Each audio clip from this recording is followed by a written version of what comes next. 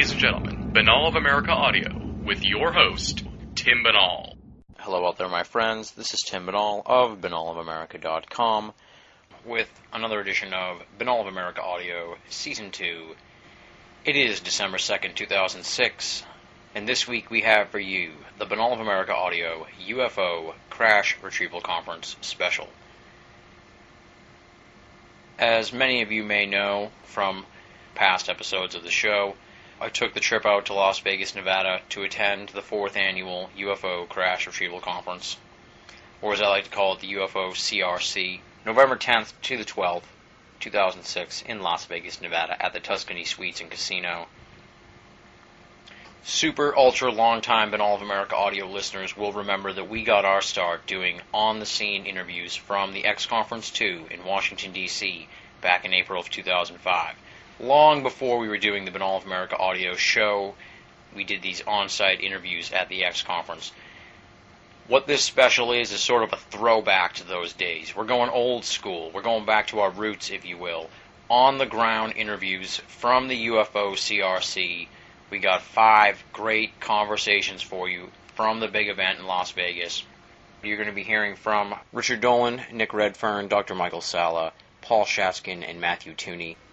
In addition to that, I wanted to go in a little different direction with this episode. I've heard a lot of great esoteric radio programs do conference specials, but this has been All of America Audio. We do things a little differently here. I wanted to add a little more depth to the proceedings. So I picked up the phone last week. I gave Ryan Wood a call. I said, Ryan, let's do a little post-conference reflection on the UFO CRC. We got Ryan Wood coming on at the end of the show to look back on the conference and to sort of go behind the curtain, if you will, on the UFO CRC. We're going to talk about how he chooses the speakers, determines the lineup, why the UFO CRC saw tremendous growth in the last year when many conferences are having a hard time even keeping going. We're covering all that with Ryan Wood, plus we've got the 5 on-site interviews from Las Vegas. Some things to note before we begin. First of all, definitely check out banalofamerica.com for my detailed text recap of the big weekend. That's where you can find out who was speaking, what they were talking about, all that great stuff. Also, check out banalofamerica.com for a link to some fantastic pictures taken of the event by BOA audio friend Ralph Molesworth. Ralph did a fantastic job capturing the weekend's festivities. You can check all that out at banalofamerica.com. Also, in light of all the great guests we have on the program for you this week, I'm going to eschew the usual lengthy biographies that we do for those of you who are unfamiliar. For those folks who are unfamiliar, go to banalofamerica.com where you found this audio page. There is detailed bios of each of the 6 guests here on the show today. Just trying to save a little time and roll right into the action, if you will. How I'm planning on tackling this special episode is I'm going to walk you through the UFO Crash Retrieval Conference forward, presentation by presentation, give you a little thumbnail sketch of what they were talking about. Then, when we get to the folks who are featured in the on-site interviews, we'll just segue right into those, and you can hear from them what they were talking about.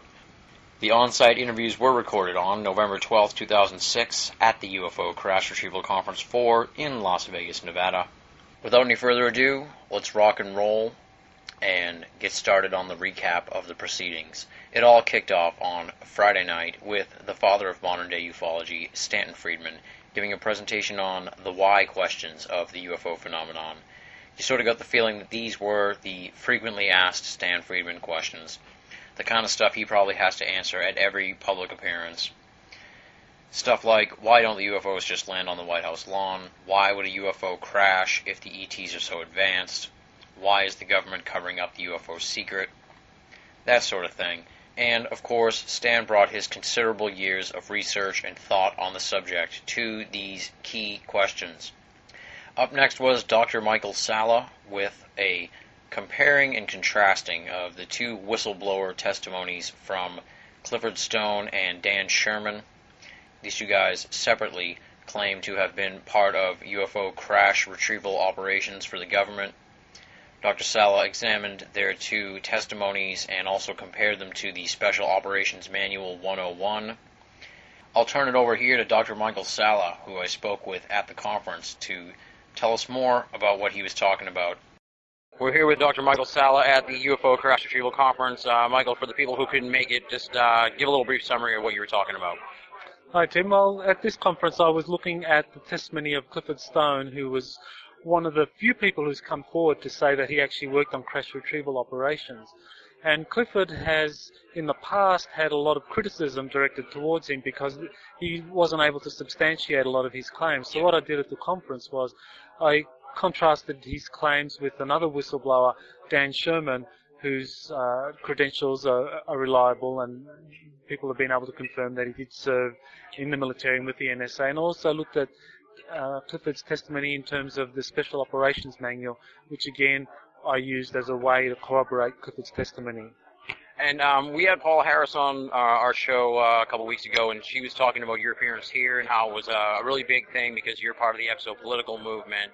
And maybe you can speak to that a little bit, how since you're like an exopolitical activist of sorts, appearing in a sort of UFO conference is good for the exopolitical side.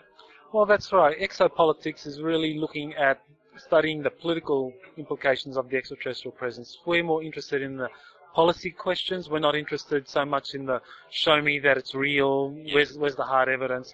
And so this is one of the things that I think exopolitics breaks new grounds with, because we are looking at the policy implications of, say, for example, space weapons. I mean, are space weapons a good idea if extraterrestrials are flying around the planet?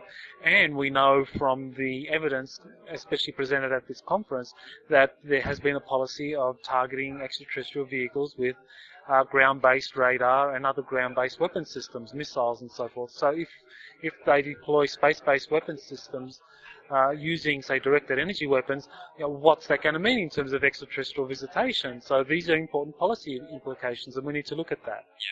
And last thing, we talked about a year and a half ago. What have you been up to since we first met at the X Conference in '05? I know you got a lot of irons in the fire, so sort of just spill them out for me. Well, basically, I've been trying to organise exopolitics in terms of, one, getting an institution, a non-profit 501c3 institution that is independently funded and that can support researchers out in the field and can produce good quality studies. Two, I've created an exopolitics journal which looks at inviting people who have scholarly studies or experiences that have exopolitical relevance, and so we have the journal up and running. And the third thing that I've been doing is organising conferences in Hawaii where people can come out and learn about extraterrestrial civilizations and get to have some interactive experiences with dolphins, which are a non-terrestrial based intelligence that I think can help people prepare for the day when extraterrestrial visitation becomes an open phenomenon. Awesome. Well, hey, thanks for taking some time for me. I know you're really busy, so we'll just wrap it up here. Thanks a lot. Thank you, Tim. There you have it. That was Dr. Michael Salla from the UFO Crash Retrieval Conference 4, talking about his presentation, exopolitics, and some of the other projects he's working on now. Following Dr. Salla's presentation, we moved on to the meet and greet with the speakers. This was really a fun part of the weekend where the attendees had a chance to meet the speakers, talk to them, and some people, they like to throw out their pet UFO theories at some of the speakers. And personally, I just like watching other people throw their UFO theories at the speakers and watch the reaction. Following that, all the speakers convened to the stage for the speakers panel that was emceed by Steve Bassett. Steve did a great job hosting this panel. First they went through and all the speakers sort of gave a little preview of what they were going to be talking about for the weekend. Then he handled questions from the audience. And there were some thoughtful questions. There were some interesting questions.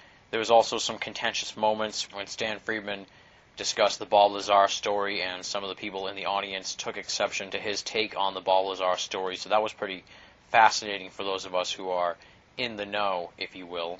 And this went on for quite a while. I think it wrapped up at about 11:30 at night, so everybody was pretty tired at that point, especially those people who had just got into town, and those of us who were on East Coast time. There was a little bit of milling about, sort of chit-chatting with people in the back of the room as people filed out, and I had a good chance to talk to next week's Been All of America audio guest, Bill Ryan, for a while on the way downstairs, and it was great to talk shop with him about the UFO phenomenon. That pretty much wrapped up Friday night. And then we head on over to Saturday morning at 8:30 in the morning. I was pretty tired, but The speaker was Richard Dolan, who is just one of my favorite speakers out there, and I think, one of the best folks in ufology. Richard Dolan was giving a two-part talk on, first of all, sort of the history of UFO crashes, and then also the structure of secrecy. We're going to turn it over here to Richard Dolan, who I spoke with at the conference. He's going to talk about his presentation. Also, he's going to answer questions about his new book, his Sci-Fi Channel series, future plans, all that great stuff. Here's Richard Dolan from the UFO Crash Retrieval Conference. I'm here with Richard Dolan, author of the critically acclaimed UFOs in the National Security State. Hi, Tim. Nice to be on. And for the people who couldn't make it out to Vegas, give a little snapshot of what you were talking about here at the conference. Sure. Here at the CrashCon 2006, my thing was basically a two-part talk. A lot of it anticipates things that are going into my next book, in fact. One is a history, in a way, of the leaks themselves about crash retrievals. I mean, a lot of people forget that it wasn't, forever that we've been talking about crash retrievals of UFOs. This is really in the last couple of decades. And how have those stories come about, and what were some of the interesting, good stories that got this whole thing going, really starting in the late 1970s? Not just Roswell, but many, many other researchers throughout the 70s and 80s broke this field open by cultivating inside sources of different types. So I try to sort of give an architecture of that, like who are the actual sources, what were they saying, how credible did it seem, and so on. And then the other part of it was trying to explore, how likely is it that we're shooting down UFOs or we're trying to recover them. One thing I pointed out was that there are a huge number of witnesses who've seen attempted interceptions by military jets of UFOs, and you get this all throughout the 20th century, not just, throughout the later half of the 20th century, not just the 40s and 50s, but right through the 1980s and 1990s and our own century. And then the other thing I really tried to get into were analyzing likely results of reverse engineered technology. In other words, you get all these video hounds hanging out at Area 51 and in Southern California, taking videos, shooting pictures down in Antelope Valley and in Nevada. There's some very, very compelling bits of evidence that have come out of those areas that certainly look as though what you call the black world, the covert world, has been working on super exotic technology that to this day has not been officially acknowledged. And then the last part of what I talked about was really trying to understand what I call the structure of secrecy. That is, how's it being paid for? Who's in charge? Who's benefiting from it? What's really going on? And it's my opinion based on that evidence, the evidence that I've come across, that buried within the Department of Defense are a variety of what are called Special Access Programs, or SAPs. And these are really beyond most congressional authority, or almost any congressional authority. They are ultra secret. And it does appear to me that at least one of these SAPs, probably more, are directly related to alien technology studies. And I discussed a couple of specific reasons why I think that was the case. Let's take care of the question that you said you've been getting all the time, and that is about the new book. It's the most anticipated sequel since Empire Strikes Back. What's the story with this, so you can get some of my listeners off your back? Yeah, well, there was some unfortunately misleading information that made it seem like the book would be out for this conference, and I'm sorry that was the case, but it's not ready. I'm thinking springtime of 2007 is a very good likelihood. Awesome. I'll look for the lines outside the borders of people camping out and that kind of thing. Oh, yeah, I'm expecting just huge numbers. Maybe almost 100 people might actually even be able to. No, seriously, it's within the UFO research field. There have been a lot of people who have been asking me about this for quite some time. So I want to get it done. Awesome. And a lot of people are talking about your show here on the Sci-Fi Channel. You got a lot of press for that. So talk a little bit about Sci-Fi Investigate. Yeah, Sci-Fi Investigates was a lot of fun. I would do it again in a heartbeat. We shot 6 episodes over the summer of 2006 on a variety of different kind of TV-related paranormal topics. We got UFOs, we had Bigfoot, we had voodoo, and so on. It was myself as one of the hosts, along with 3 other individuals of different types of backgrounds, different perspectives. Not all of them believers in these things, and so it was produced by NBC for the Sci-Fi Channel. 6 episodes were shot, all but one now has been aired, and the last one will air next Wednesday, November, the 15th, I believe. And then if the ratings are good enough, the executives want to continue it to do more episodes. I would love for that to be the case. It does take a lot of time out of my research schedule. I want to get this book done. But I enjoyed the TV stuff, I got to tell you. I had a really good time with that. One question that I get a lot about you is when the new book comes out, when you're done with that, obviously it's hard to really look ahead, but are you going to stay within the UFO realm, or are you going to look somewhere beyond UFOs after that? Well, you write about UFOs, and sometimes it's hard to break into other fields because other people just don't want you. I mean, for example, 9/11. 9/11 researchers really want nothing to do with UFO researchers like myself. I can understand their perspective on this. They're afraid. I mean, they got enough to worry about. I'm still interested in this topic of UFOs, and there are a lot of things that I'm considering to dive into in more detail. As long as I feel like I'm making a contribution here, I don't see myself leaving it. I've made a very big personal commitment into learning about this. It would be hard for me, at least as I can see it right now, just to leave. Of course, the future can't be known, but I do have plans, after my second book is done, to probably create a somewhat more popular single-volume condensation of the two. It's a little more manageable in length for some people. I mean, the one thing about my book I know is that it's a lot for some people's interest. I mean, it's a 500-page book, and the next one's going to be 600 to 700 pages. So that's asking a lot. So I think I'll have a nice slim volume, 200 pages with pictures, the whole thing, and that'll probably outsell the other two combined. After that, though, I really don't know. I'm interested in the phenomenon known as the triangles, and I keep thinking of doing a specific study on that. I'm interested in black budget studies, as it were. So there's a lot of directions I may be looking. Okay. Anything you want to plug coming up in the future that people should be looking for? The new book, you said, maybe in the springtime, and the sci-fi show. Hopefully some more episodes. Anything else? Website? KeyholePublishing.com. That's my small publishing company. No, those two things, the sci-fi show and my forthcoming book, are really the two big things I'm working on. Awesome. Well, thank you very much for doing this little interview here, and thanks for appearing on the All of America Audio proper last spring. I really appreciated it, and hopefully we can sit down and talk again in depth when the new book comes out. Thank you, Tim. I'll do that anytime. There you have it. That was Richard Dolan at the UFO Crash Retrieval Conference. Big thanks to Richard for taking some time out of the busy weekend to share with us a little bit about his presentation and also an update on some of the projects that he has in the works right now. Following Richard was Paul Shatskin with a tremendous presentation on early 20th century inventor T. Townsend Brown.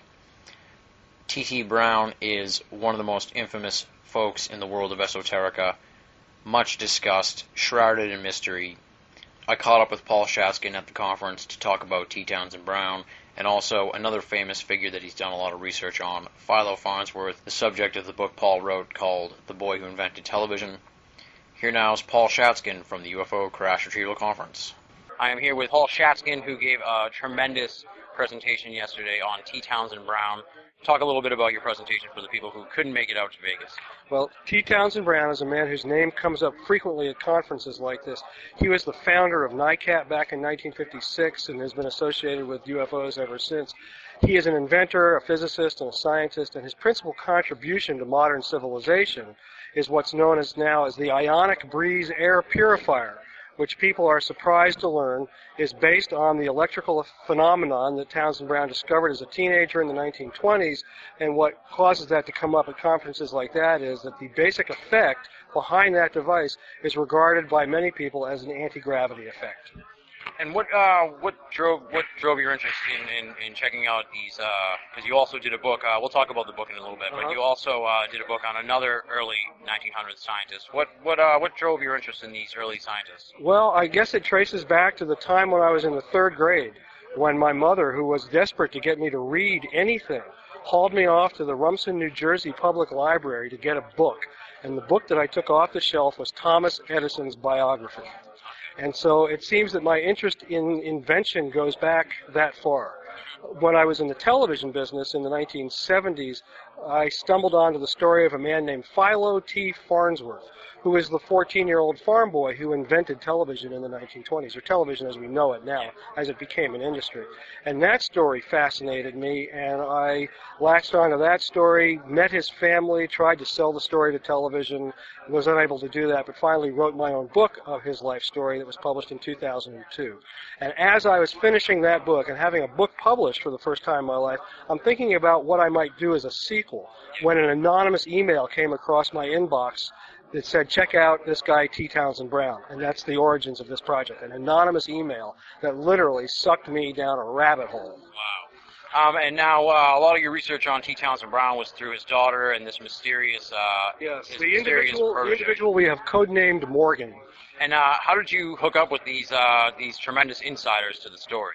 Well, I met Brown's daughter over a period of a few months after I got this anonymous email. I found a website that was operated on behalf of the Brown family at Soteria.com. I believe it's now Qualite.com. And I emailed the webmaster of that site and expressed my interest, having done a biography of scientists before. And a few weeks later, I got an answer back that basically said the family was not really interested, but maybe this time. And I followed up, and it took about 4 months from the initial inquiry until I actually was able to get a copy of my book into Linda Brown's hands. And she wrote to me after that and said, I like your book, I like your approach, and I'm interested in doing a biography. So it was over a period of about 6 months, starting in the summer of 2002, that drew me into enough contact with the family and enough trust with the family to begin working with them. And then Morgan, who was a colleague of Townsend Brown starting in the 1960s and also an intimate of Brown's daughters at the same time, Morgan showed up about 2 years later. Awesome. And when do you expect the T. Townsend Brown book to be available for people who want to check it out? I'm expecting that the book will be finished about the middle of next year and available in some form 3 to 6 months after that. So let's say by the end of next year. Okay, and you were talking about your website. Why don't you throw a plug out here for your website and where people can find out more information? Well, the website that we've set up for the book is ttbrown.com, with or without the W's, just ttbrown.com. And I have actually posted the chapters that I've written, which is the first half of the book, which is mostly dealing with most of what's in Brown's part where he was in the white world. It's in 1942 and he pretty much disappears behind the curtain. That's the part of the book that I'll be starting when I get home. But the chapters that I have written are all online there and can be read, and there is a discussion of those chapters and the whole book and the concept and all the peripheral subjects on the website at forum.ttbrown.com. You can find a link to it at ttbrown.com, and we welcome anybody who wants to be involved in that discussion. Awesome. And how can people pick up the other book, The Boy Who Invented Television? The Boy Who Invented Television can be found at farnovision.com. That's F-A-R-N-O vision.com. Awesome. Well, Paul, thank you very much for taking some time with me here at the end of the conference. Everyone's tired, and I appreciate that you took some time to talk to me and share your story here with the listeners. My pleasure. I appreciate your interest. Thanks to Paul Shaskin for taking some time out of the busy weekend to talk to us. Following Paul's presentation was conference organizer Ryan Wood, who presented on the Devil's Hole UFO crash case. Ryan's going to talk about his presentation with a little more depth at the end of today's program in our special post-UFO CRC interview. But what I can tell you about it was that it was a really interesting look at what goes into investigating an individual UFO crash report. Ryan looked at it from a number of different avenues, including newspaper reports, witness sightings, government documents, also on-site investigation, and the use of more esoteric means like remote viewing. It was really a thorough look at what you have to do to investigate just one UFO crash report, and sort of shows you how detailed the level of investigation is on these UFO crash cases. After Ryan Wood, we heard from Michael Lindemann, who was talking about a late 1990s symposium of high-ranking, high-powered type people where the topic of discussion was dealing with ET contact. The symposium was attended by major names in various big industries, including a 3-star general, folks in the entertainment industry, folks in the banking industry, religious figures, and they ended up coming up with about 8 different scenarios for how ET contact might be going down. Michael examined each of those different scenarios and tried to determine which one we may be dealing with right now. This was really groundbreaking material that I had never heard before and apparently had never been presented before. Hopefully we'll find out more about this symposium in the future because it sounded like there was some serious brain trust at these meetings.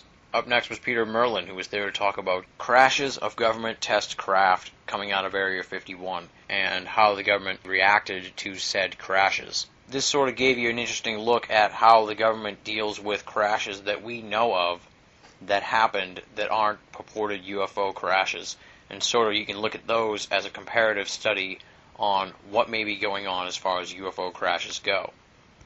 What was probably most interesting about the presentation was that Peter visited a lot of these sites and found a lot of interesting material from these crashes. A lot of parts, a lot of fragments of the crashes, and a lot of that stuff was on display in the back of the conference hall. He had pieces of stealth fighters that had crashed and sort of pieces of the skin and stuff that was on the planes. It was really interesting stuff. And it sort of gave an indication that there may be hope that if there's a UFO crash, the government will do just as bad a job cleaning it up as they did with their regular plane crashes, and maybe we'll be able to get our hands on a piece of UFO material. After Peter Merlin, it was Frank Frascino who was talking about the Braxton County Monster. Frank was premiering his film on the Braxton County Monster, which was a pretty cool documentary featuring Stan Friedman and a number of witnesses from the Braxton incident. I had never seen the testimony of some of these first-hand witnesses before, so that was pretty fun. And also, the documentary explored how some of these folks felt about the exploitation of the Braxton County story at the time, especially in how the quote-unquote monster was portrayed in the media. After that, there was a nice little break. Everybody sort of relaxed, went back to their rooms for a while. Those of us who were lucky enough to have tickets ended up in attendance that night at the banquet, which featured a keynote address from Las Vegas TV reporter George Knapp, who is well aware of the UFO phenomenon. What is really great about the banquet is that the conference has speakers platooned at each table. So no matter where you sit, you're going to be sitting with one of the conference speakers.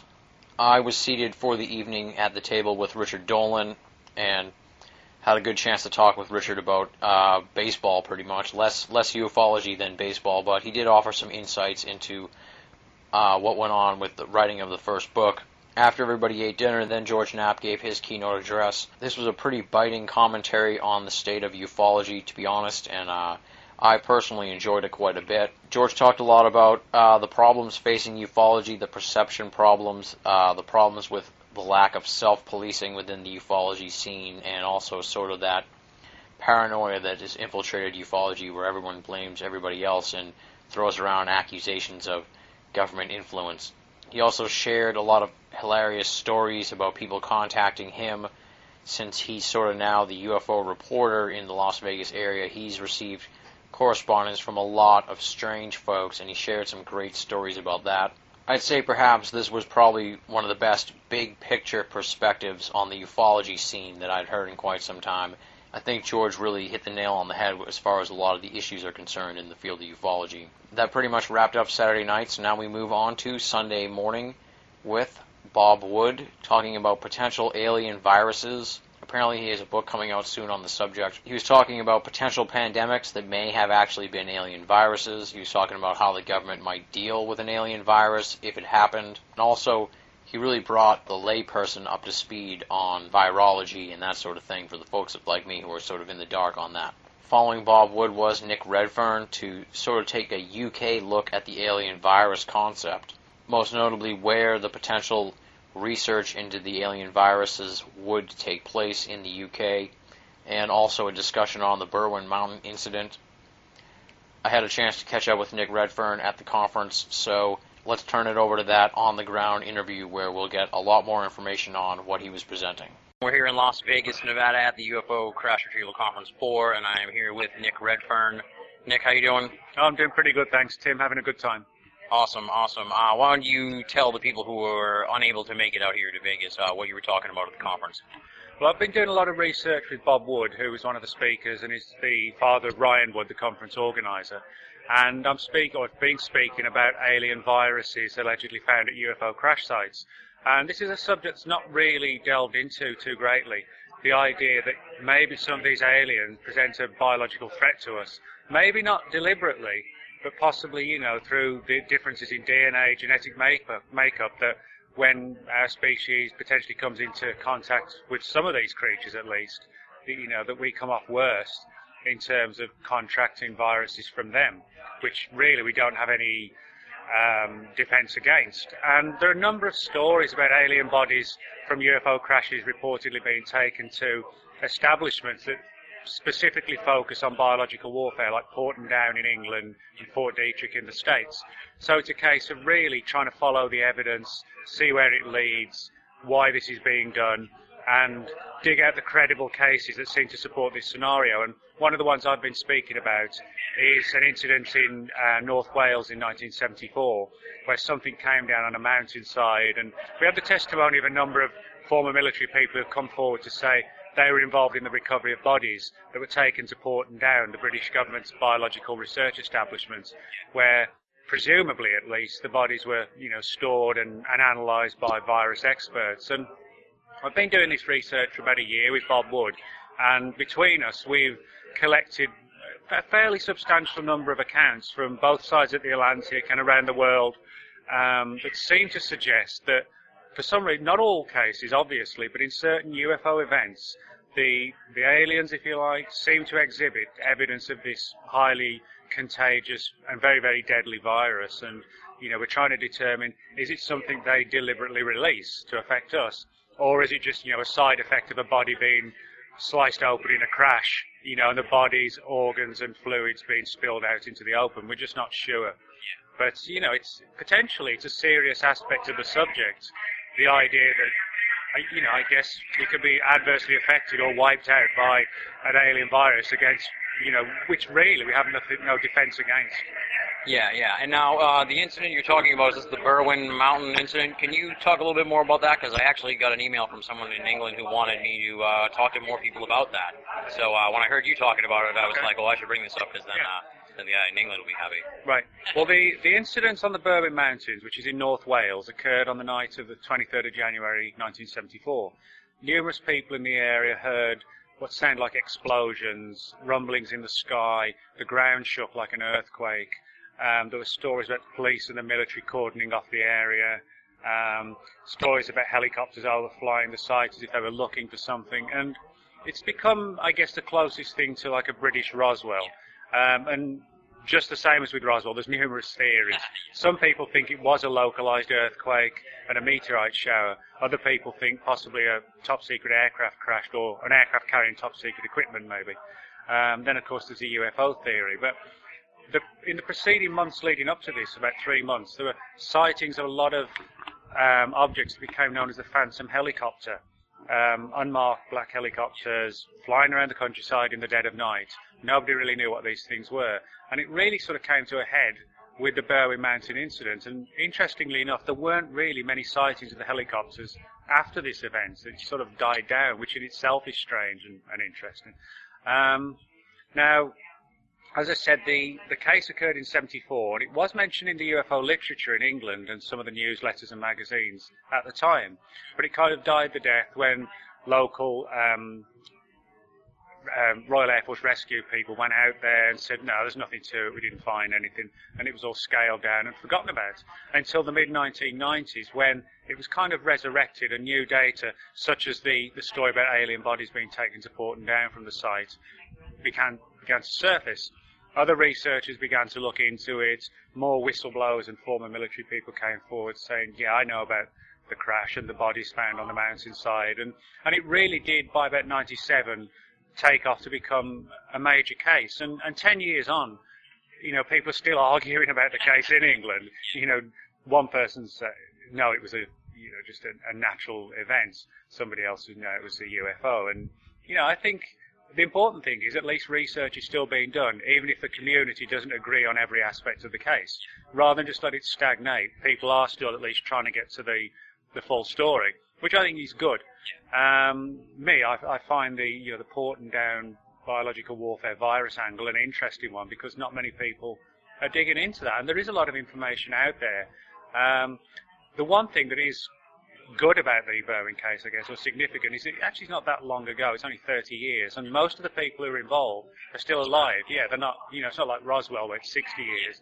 So we do have the opportunity, and it's a small country, so most researchers can travel to the area and interview the people. And most of them are quite open about speaking, saying, yeah, we saw this, or we saw the police cordon, and yeah, so in that respect, it's a case still worth investigating. And for the potential significance of it, I think that's one reason why we should continue to dig into it, regardless of where, this researcher might say it leads, or that one says it's going to lead somewhere else. So. Now, we had you on the show back in the spring talking about On the Trail of the Saucer Spies. What have you been up to since then?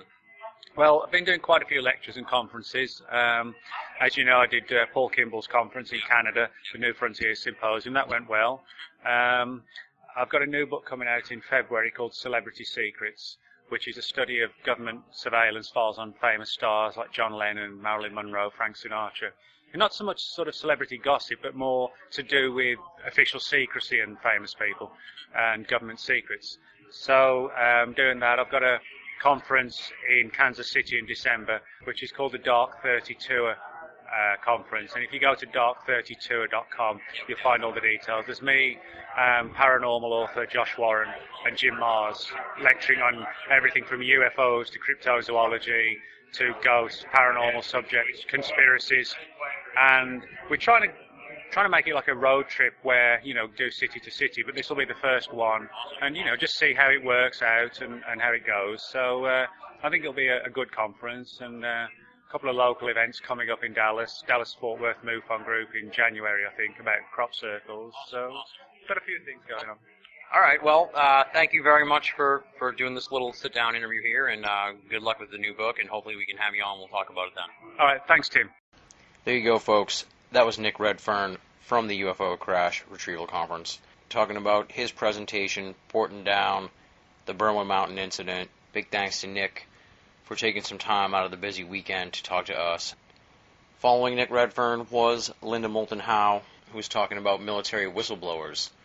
This was a really powerful presentation featuring some audio from an interview Linda did with some whistleblowers who were stationed in Florida tracking a UFO on radar.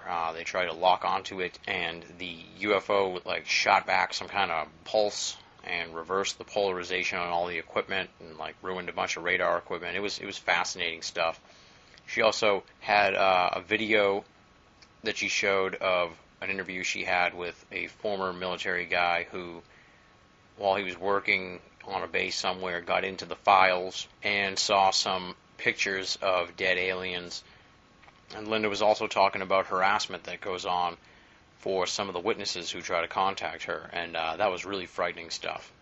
And from there, we moved on to Dr. Bruce Maccabee, who was discussing a mysterious UFO incident from December 6, 1950. What was really interesting about Bruce's presentation was that he weaved in some autobiographical accounts from various folks who were in the government at the time, well-known people. I can't remember them off the top of my head. I apologize for that. But they wrote about this incident in their autobiographies, and he took a look at those and showed how the stories had changed over time, and also weaved in witness testimonies from a UFO incident from around that time, and really tried to tie all these together to get a look at really what was going on that night in December of 1950. Sunday evening and the conference as a whole wrapped up with Matthew Tooney as the final presentation. Matthew was talking about the Loomy Island incident, which is a purported crash of some object off the state of Washington in 1984. Matthew's done a great job looking into this story and really covered it with a lot of detail in his presentation. And as luck would have it, I ran into him at the end of the conference, and we managed to talk a little bit about his presentation, the Loomy Island incident, and his overall view of the esoteric world and where he thinks it needs to be going, which was really fascinating stuff. So let's hear now from Matthew Tooney, the final presenter at the UFO Crash Retrieval Conference, and ironically enough, the final on-site interview from the big event. We are here in Las Vegas at the UFO Crash Retrieval Conference 4, and I am here with Matthew Tooney, who was talking about a very interesting potential UFO crash in the Washington area. Matthew, why don't you let everybody who couldn't make it here to Vegas, bring them up to speed on what you were talking about. Okay, short synopsis. Yeah. In July of 1984, a mysterious object, described as a fireball trailing sparks, crashed into the northern Puget Sound between Lummi and Eliza Islands in the northern sound just off of the town of Bellingham in Bellingham Bay. There were witnesses aboard two different vessels. One vessel was only about 1,000 to 1,500 yards away from where the splashdown occurred, and saw the object do a strange maneuver, kind of a U-turn before heading into the water. whereupon it threw up a wall of water about 70 to 100 feet high. And after it went under, the water sort of boiled and roiled and bubbled for about 10 minutes thereafter. And the ship, the small fishing vessel, went over to check it out and called the Coast Guard and told them. So we have the Coast Guard records. The Coast Guard responded immediately and went to see what was going on. While they were en route, they radioed Whidbey Island Naval Air Station, which is a major military installation in the Puget Sound region between Seattle and the Canadian border. Whidbey said, no, we didn't have anything on our radar. We don't know of anything going down at that point. They also contacted either, I'm not sure which agency it was, either Air Force Space Command or NORAD, either of which would have been tracking any kind of satellite that would have come down at that time. So there was no record of anything that would have been coming out of orbit at that time, and there apparently was nothing on radar. So we know that much. The Coast Guard searched the area at that point, since they figured it's not space junk. It might have been a plane, so they were looking for debris on the surface of the bay and found nothing. And that was pretty much the end of it until about 5 months later, when a private recovery mission was put together, sort of on a shoestring. These were folks out of Seattle, to the south of Bellingham. And they brought a team north, 2 divers, 2 seasoned divers, and a guy who was basically the financial muscle, I think. And he rented a boat, although he didn't pay for the gas. It was a shoestring. He rented a boat, a fishing vessel out of Bellingham, and I have interviewed the captain of that vessel, Dominic Papetti, and he tells about what happened was, and this was December 30th, 1984, cold, clear night, or actually this was a daytime, and they went out, parked over the object. Well, they didn't know that there was an object there yet, but they found it on the depth finder, located an object about 10 feet by 30 feet, and appeared to be wedged into the bay floor at about a 45-degree angle. So the divers proceeded to dive upon the object, about 120 feet of water. I forgot to mention that in the presentation. And one diver described a kind of goldish metallic object with a ring running around the edge of it and a kind of a porthole or a latch on one end. The other fellow actually stood on the object, and he described it as a satellite dish, which in those days, 1984, those were pretty humongous affairs. They were big ones. And as he stood on it, he reported hearing or feeling or sensing a kind of vibrating sound, motion, like it was alive or it was the switch was on. And that second diver was so excited that he ascended way too rapidly and got a pretty bad case of the bends. And because he wanted to tell what he had seen. So they came back to the Bellingham Harbor, saw to his welfare. The diver was okay, it turned out.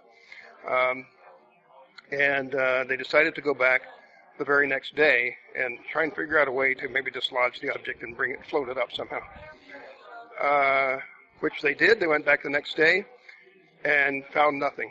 The divers dove around the area again, couldn't find anything, nothing on the depth finder. And as it turns out, between those 2 daylight dives in the middle of the night on December 30th, according to many witnesses in the Bellingham Harbor, the lights of a large vessel were seen steaming northward from the Seattle area. A lot of the witnesses claim it was a NOAA vessel. That's the National Oceanographic and Atmospheric Administration. I'm not sure why they say that, but apparently the configuration of the lights, what it looked like, that sort of thing. This vessel in the middle of the night parked right over where the object had been located the day before. Was there apparently for 3 or 4 hours, something like that, and then steamed back south towards Seattle. And as I mentioned, the next day, the private crew went back out and there was nothing there. So, did that ship take the object? We don't know. Did the object leave of its own accord? Maybe. It's an ongoing mystery, and one I still have a lot of research to do into. Awesome, awesome. And now I wanted you to just kind of speak to what you were saying about real science. Is that what you was called? Yeah, true science. True Yeah, science. yeah. Can you speak to that a little bit, because I really found that to be very profound. Well, good. I was afraid I was coming off a bit preachy, but it's a big concern to me. What we're up against, those of us who study the paranormal, I think it's quite normal. What we're up against is a mainstream scientific community that refuses to do science when it comes to these events, these energies, these experiences that many of us have had and seen and witnessed. And that really bothers me. And it's what bothers me even more is that our community, whether it's the UFO community, the Bigfoot research community, psychics, ghosts, whatever, tends to divide. It tends to become divided into little, like, armed camps with different agenda and egos, and little wars going on, and that tends to make us even less valid in the eyes of the mainstream defenders of the paradigm. So that bugs me. I think we need to get together in a spirit of inclusion and compare research, compare data, and mainstream science is not going to tackle this thing. It's not what they want to hear. These things don't exist because they can't exist. Why can't they exist? Because they don't exist. It becomes a circuitous thing. And so, I really have a lot of respect for folks who come to the conferences like this, researchers and just the people who are attending, who have an honest and valid interest in these things and are willing to do the work. Where can people find more information about you and your research and stuff like that? Well, unfortunately, I don't have a website up yet, so they can email me at mdtooney, that's like Matthew David Tooney, THUNEY, at msn.com. Well, thank you very much for your time, and I appreciate it, and I enjoy your presentation a lot, and good luck with your future research. Thank you, anytime. There you go, folks. That was Matthew Tooney talking about his presentation on the Loomy Island incident and also some thoughts on esoterica in general. Big thanks to Matthew for taking some time to talk to us. From there, Ryan Wood thanked everybody for attending and wrapped up the UFO Crash Retrieval Conference 4. And as such, we'll wrap up my on-site style coverage here for you. Hopefully I gave you a pretty good idea of what went down at the UFO CRC. This may be the longest I've ever talked on an All of America Audio episode, but, that's what makes it a special. And now we're going to go beyond the on-site coverage of the UFO CRC. We're going to go behind the curtain and find out a little bit more about how it's all put together from the director and creator of the UFO Crash Retrieval Conference, Ryan Wood. Here now is Ryan Wood from November 30th, 2006, a scant 3 weeks removed from the big weekend in Vegas, talking about the UFO Crash Retrieval Conference 4. Ladies and gentlemen, we're here with the man behind the scenes, the guy that put it all together, Ryan Wood, and we talked to you in May. We had you on the show, and we talked about the UFO Crash Retrieval Conference and included that portion of our interview in a recent episode right before I went out to Vegas. So a lot of people here are really familiar with the UFO conference, and they've heard by now through this episode a lot about it from all the on-site interviews and my recap and stuff. So I figured once things settle down a little bit, we'd bring you on here and sort of do like a little look back and post-look at the conference, because you hear a lot of hype about conferences, and then sort of you never hear anything about them afterwards. So, Ryan, welcome to the show here. Thanks for taking some time to talk to me. Yeah, well, thanks, Tim. I look forward to sharing with your audience what I've learned from the fourth annual UFO Crash Retrieval Conference. Awesome. Well, for starters, just why don't you give me just your post thoughts here on the conference? But like I said, we're 2 weeks removed from it, so I'm sure you've had some time for the dust to settle a little bit. Just give some reflections on it. Well, I'm real happy with the way it turned out. I think it's the best conference that I've put on, not only from point of view of logistics and execution, but also from speaker quality and audience joy and getting what they want. So we had 340 some odd people attend, which was up about 120 from last year. Oh, awesome. And so I was real happy with that participation. We had a good hotel. Everybody liked the hotel rooms and the environment. So I think the logistics were good. the speakers enjoyed themselves. There was a couple of really stunning surprises in my mind. I mean, as the conference organizer, you pick certain speakers that you've heard before, and then at the other times you take risks and give people a forum to do something you think is appropriate. And sometimes they underwhelm you, and sometimes they blow you away. Yeah. And I was pleasantly surprised with a couple of the talks that were in my sort of unknown category that turned out really good. Yeah. One of them was Paul Shatskin, who did the biography of T. Townsend Brown and his linkages into espionage and anti-gravity and ultimately a time machine, which is highly speculative, but we've heard inklings in the Philadelphia experiment and other books and documents and tantalizing evidence that maybe there really is a time machine. And this just added to that, although that wasn't the major thrust of his talk. But that was a real positive surprise in my mind. Yeah. And one of the questions I wanted to ask you to kind of break the fourth wall here, you sort of touched on a little bit, is how do you choose the speakers when you're putting together the conferences now? Obviously, this is the fourth year, so you've had a lot of experience with arranging for speakers and stuff. How do you decide who to bring in and that kind of thing? Well, there's three things I think about. One is, what's the reputation of the person that may come? How big an audience draw do they have? What's their sort of fame quotient? Yeah. That's one thought. The second thought is, how good a public speaker are they? I mean, how well can they deliver an engaging speech?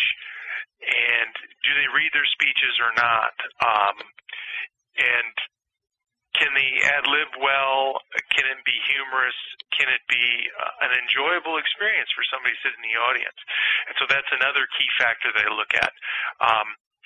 And then the last element is the content, the unusual nature of the content. Is it on point? Is it about a crash retrieval? Do they have something interesting, provocative, new, fresh to say and deliver to the audience? And so some people, have low fame quotient and good public speaking skills and interesting stuff, and so you end up getting a score based on those three parameters. Kind of like the UFO crash book. Yeah, exactly. Well, and I'm not as rigorous with the speakers as I am with the crash book, but that's the basic idea of what I target from a speaker point of view and how you choose them. But ultimately, I start with content, and I want to have 4, 5, 6 specific 1-hour talks about crash retrievals. And there's generally 14 speakers in a 2.5-day, a 2.25-day weekend. So it's a lot of content, a lot of depth. Most of the talks are 50 minutes, 55 minutes, and that's different than other conferences where people are given an hour and a half or 2 hours to talk about something, and it gets dry, long, and boring. Mm-hmm. Like I'd always heard musical artists and how important it is, the order of the songs on their albums, and a lot of things sort of like to build sort of an order. How much thought do you put into when you're putting together the order of the presentations, or is it more like dictated by circumstance, like, this guy has to get in at this time or something like that? Generally, all the speakers are there in time, so it's not driven by speaker logistics. I guess what I like to have is somebody to get your attention first thing, first time, be festive and engaging for the first couple of talks, and then generally before lunch on each of the days, you want to make sure to have a very strong speaker so that the buzz at lunch is, wow, wasn't that great? Yeah. And so there's some of that, and then and ideally you want to have a strong closing speech. And not that I adhered to this policy in the last crash conference perfectly, but that's what I like to do, and I think that next year I'm going to give even more attention to the order of things. Mm-hmm, mm-hmm. Yeah, and I'm sure there's a lot that goes into sort of trying to fight the fatigue factor too at one of these conferences, because just from the 3 that I've been to total, that's just a grind of a weekend. So I'm sure you sort of have to look to that too as a barometer of how to plan things out. Yeah, I mean, it's intense. I mean, you can give people longer breaks and give them less content, but then they feel a little more frustrated. Or not everybody is focused and wants to hear every talk. So I figure some people will, of the 14 talks, you're going to say, well, I'm really excited about 10, and I'm going to, sleep in or talk to my buddies or network on a couple of other ones. Now, how far in advance do you plan the event? Like, now you're like I said, we're 2 weeks out of the last one. You're already sort of like setting the groundwork here for number 5? I am setting the groundwork. Every year I've been doing it earlier and earlier, and just today I called the Tuscany Suites again and had them work up a quote for next year. So November 9, 10, 11 of next year is when I plan to have the next one. Awesome. And now one question that people seem to be asking me a lot for some reason at the conference was, why Vegas? You're from Colorado. We kind of touched on this yesterday, but let's dish it out here for the listeners. Yeah, I mean, Vegas is an easy. They have good conference facilities, a lot of competition in managing that. They have easy, cheap flights from almost every major city in the U.S. and in many cases, international cities. Next year, we're probably going to have a couple of talks from the UK. And, there's a nonstop from London Heathrow to Las Vegas. There's a nonstop from, virtually every big city in the world to Vegas, and that's useful and it's competitive rates. So you can get back and forth from anywhere in a bordering state to Las Vegas for under $200, and that's nice. Yeah. And now, why do you think the UFO Crash Retrieval Conference has been so successful? Like you said, the attendance actually grew from last year. In what I would say would be an otherwise dreary conference market. We've seen some conferences start up and then peter out, and we know about the problems with New Fork, and everyone's kind of hoping there'll be another X conference, but we don't know if that's ever going to happen. You know what I mean? The conference market seems to be kind of hurting, but the UFO Crash Retrieval Conference is doing really well. Why do you think that is? Well, there's two elements to make a great conference. One is the execution of a lot of logistics and details of picking a good venue and picking good speakers, and then marketing it and promoting it well and getting the word out. So those are the things that are important. If you make it relevant, engaging, and interesting, the topics are fresh and new and not rehashed and regurgitated, and I've seen that all before, people will come. Yeah. And that's really my focus, and one of the reasons why I decided to do it was I was frustrated with going to other conferences and hearing about stuff that I thought shouldn't be on the podium. So. Okay. Do you think like a lot has to do with like the location too? Some places they sort of are off the beaten path locations, and also maybe they overshoot their load by bringing in too many stars, if you will, who are well-known draws. But if you bring in like 5 or 6 of these well-known draws, when one would suffice, next thing you know they've overblown their budget. Well, there's always those challenges. I mean, you have to have a good sense of business management to run a conference. You know, I lost money on the first couple of conferences, and I'm making back my money, and my wife is finally, okay, Ryan, you can do the fifth one. So it's you learn every time how to be more effective at this, and the broad brush organization of picking speakers and pulling it together is some of the most glamorous and easiest work. The hardest work is keeping the emails up, calling people. I mean, literally, I talked to every single person that came to the conference on the phone at least once. Wow. And that's the sort of dedication that it takes to pull it off and have people be happy. Yeah.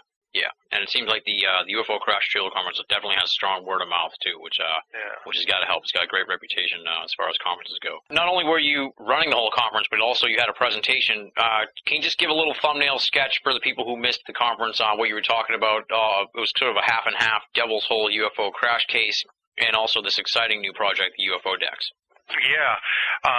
Well, since I'm the organizer of the Crash Retrieval Conference, I feel compelled to get a good, fresh crash retrieval with hopefully hardware out of the ground. And I worked on this one in August of 1949 out in Devil's Hole, Nevada.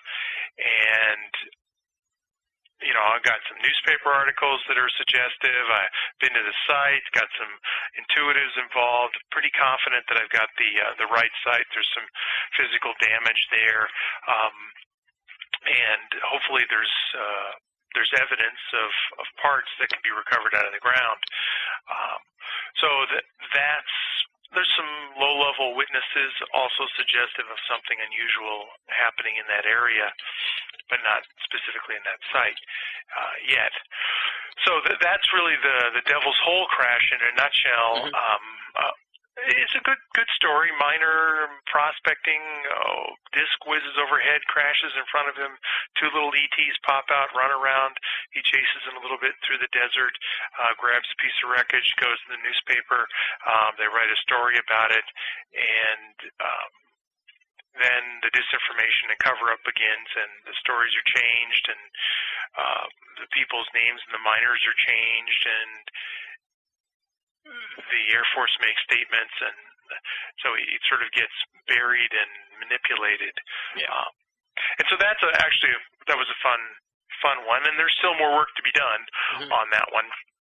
The other part of my talk was what I think a really strategic and important aspect for the field, and that is the integration into a single intelligence portal of all the knowledge about UFOs.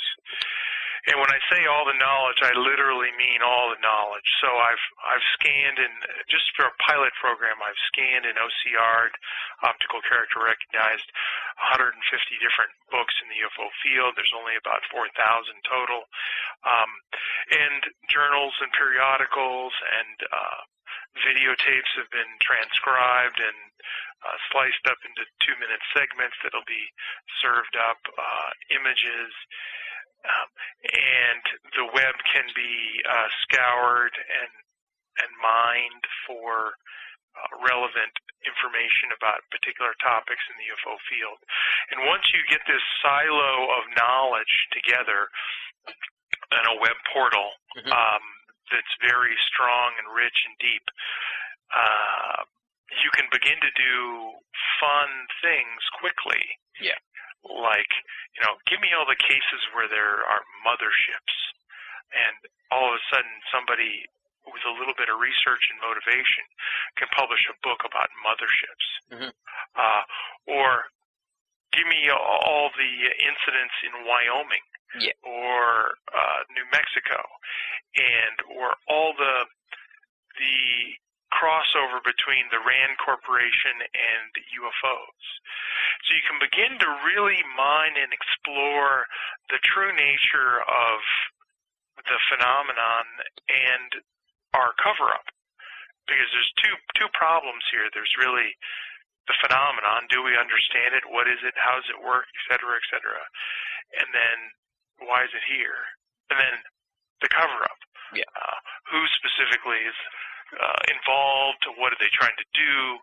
Et cetera. Who knows the truth? And why are they being so stupid?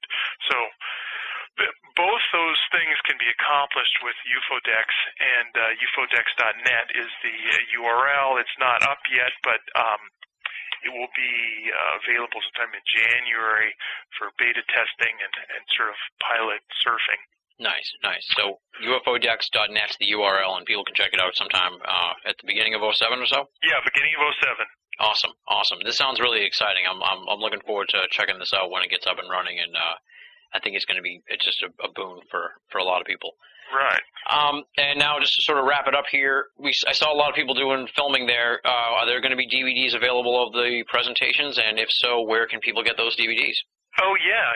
The DVDs are available on my website, ufoconference.com, and you can click on the products button and order the DVD conference set as well as individual DVDs. And the conference proceedings, which is a wonderful... Oh, that was awesome. I love it. Yeah, I mean, there's no other conference in UFOs that I'm aware of that publishes the conference proceedings except for the Mutual UFO Network. Yeah. And so that's new and different, and I want to keep that going. Yeah, that was one of the coolest aspects of it when I checked in. I just got this fat book, too, and I was like, what is this? This is awesome. All right, so you can grab the DVDs and the conference proceedings at the URL again for that? ufoconference.com. Awesome. And next year's conference is the 9th, 10th, and 11th in Las Vegas, Nevada at the Tuscany Resorts and Casino, right? That's right. Awesome. Well, thank you very much. I had a great time out there in Vegas. Hopefully I'll see you there next year as well, and good luck with edition number 5 of the UFO Crash Retrieval Conference. All right. Well, thanks, Tim. Great to be on your program. There you go, folks. That was Ryan Wood. Big thanks to Ryan Wood for taking some time and giving us a look behind the scenes of the UFO CRC.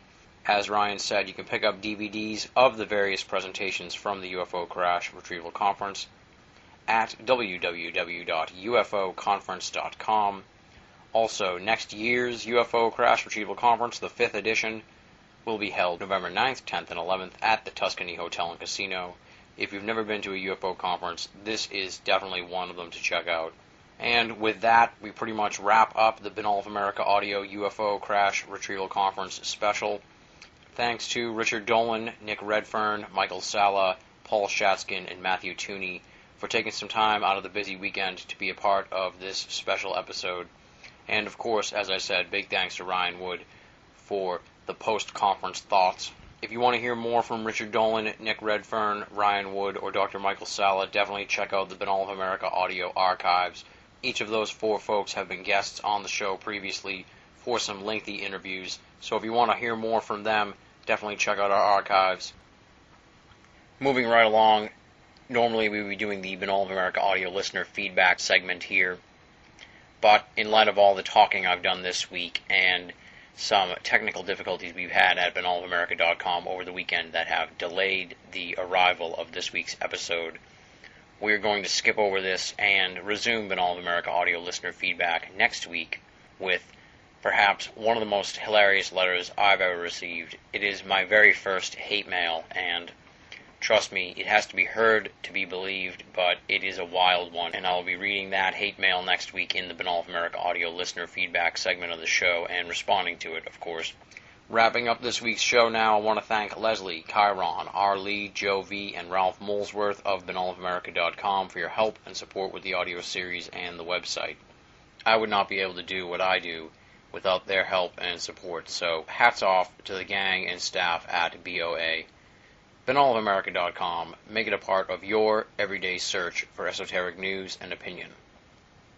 If you're a long-time Binnall of America audio listener or an appreciative newcomer, or you just want to share in the holiday spirit, and you want to help support the audio series and the website, click the PayPal button at binnallofamerica.com, make a donation, Every little bit helps and would be immensely appreciated.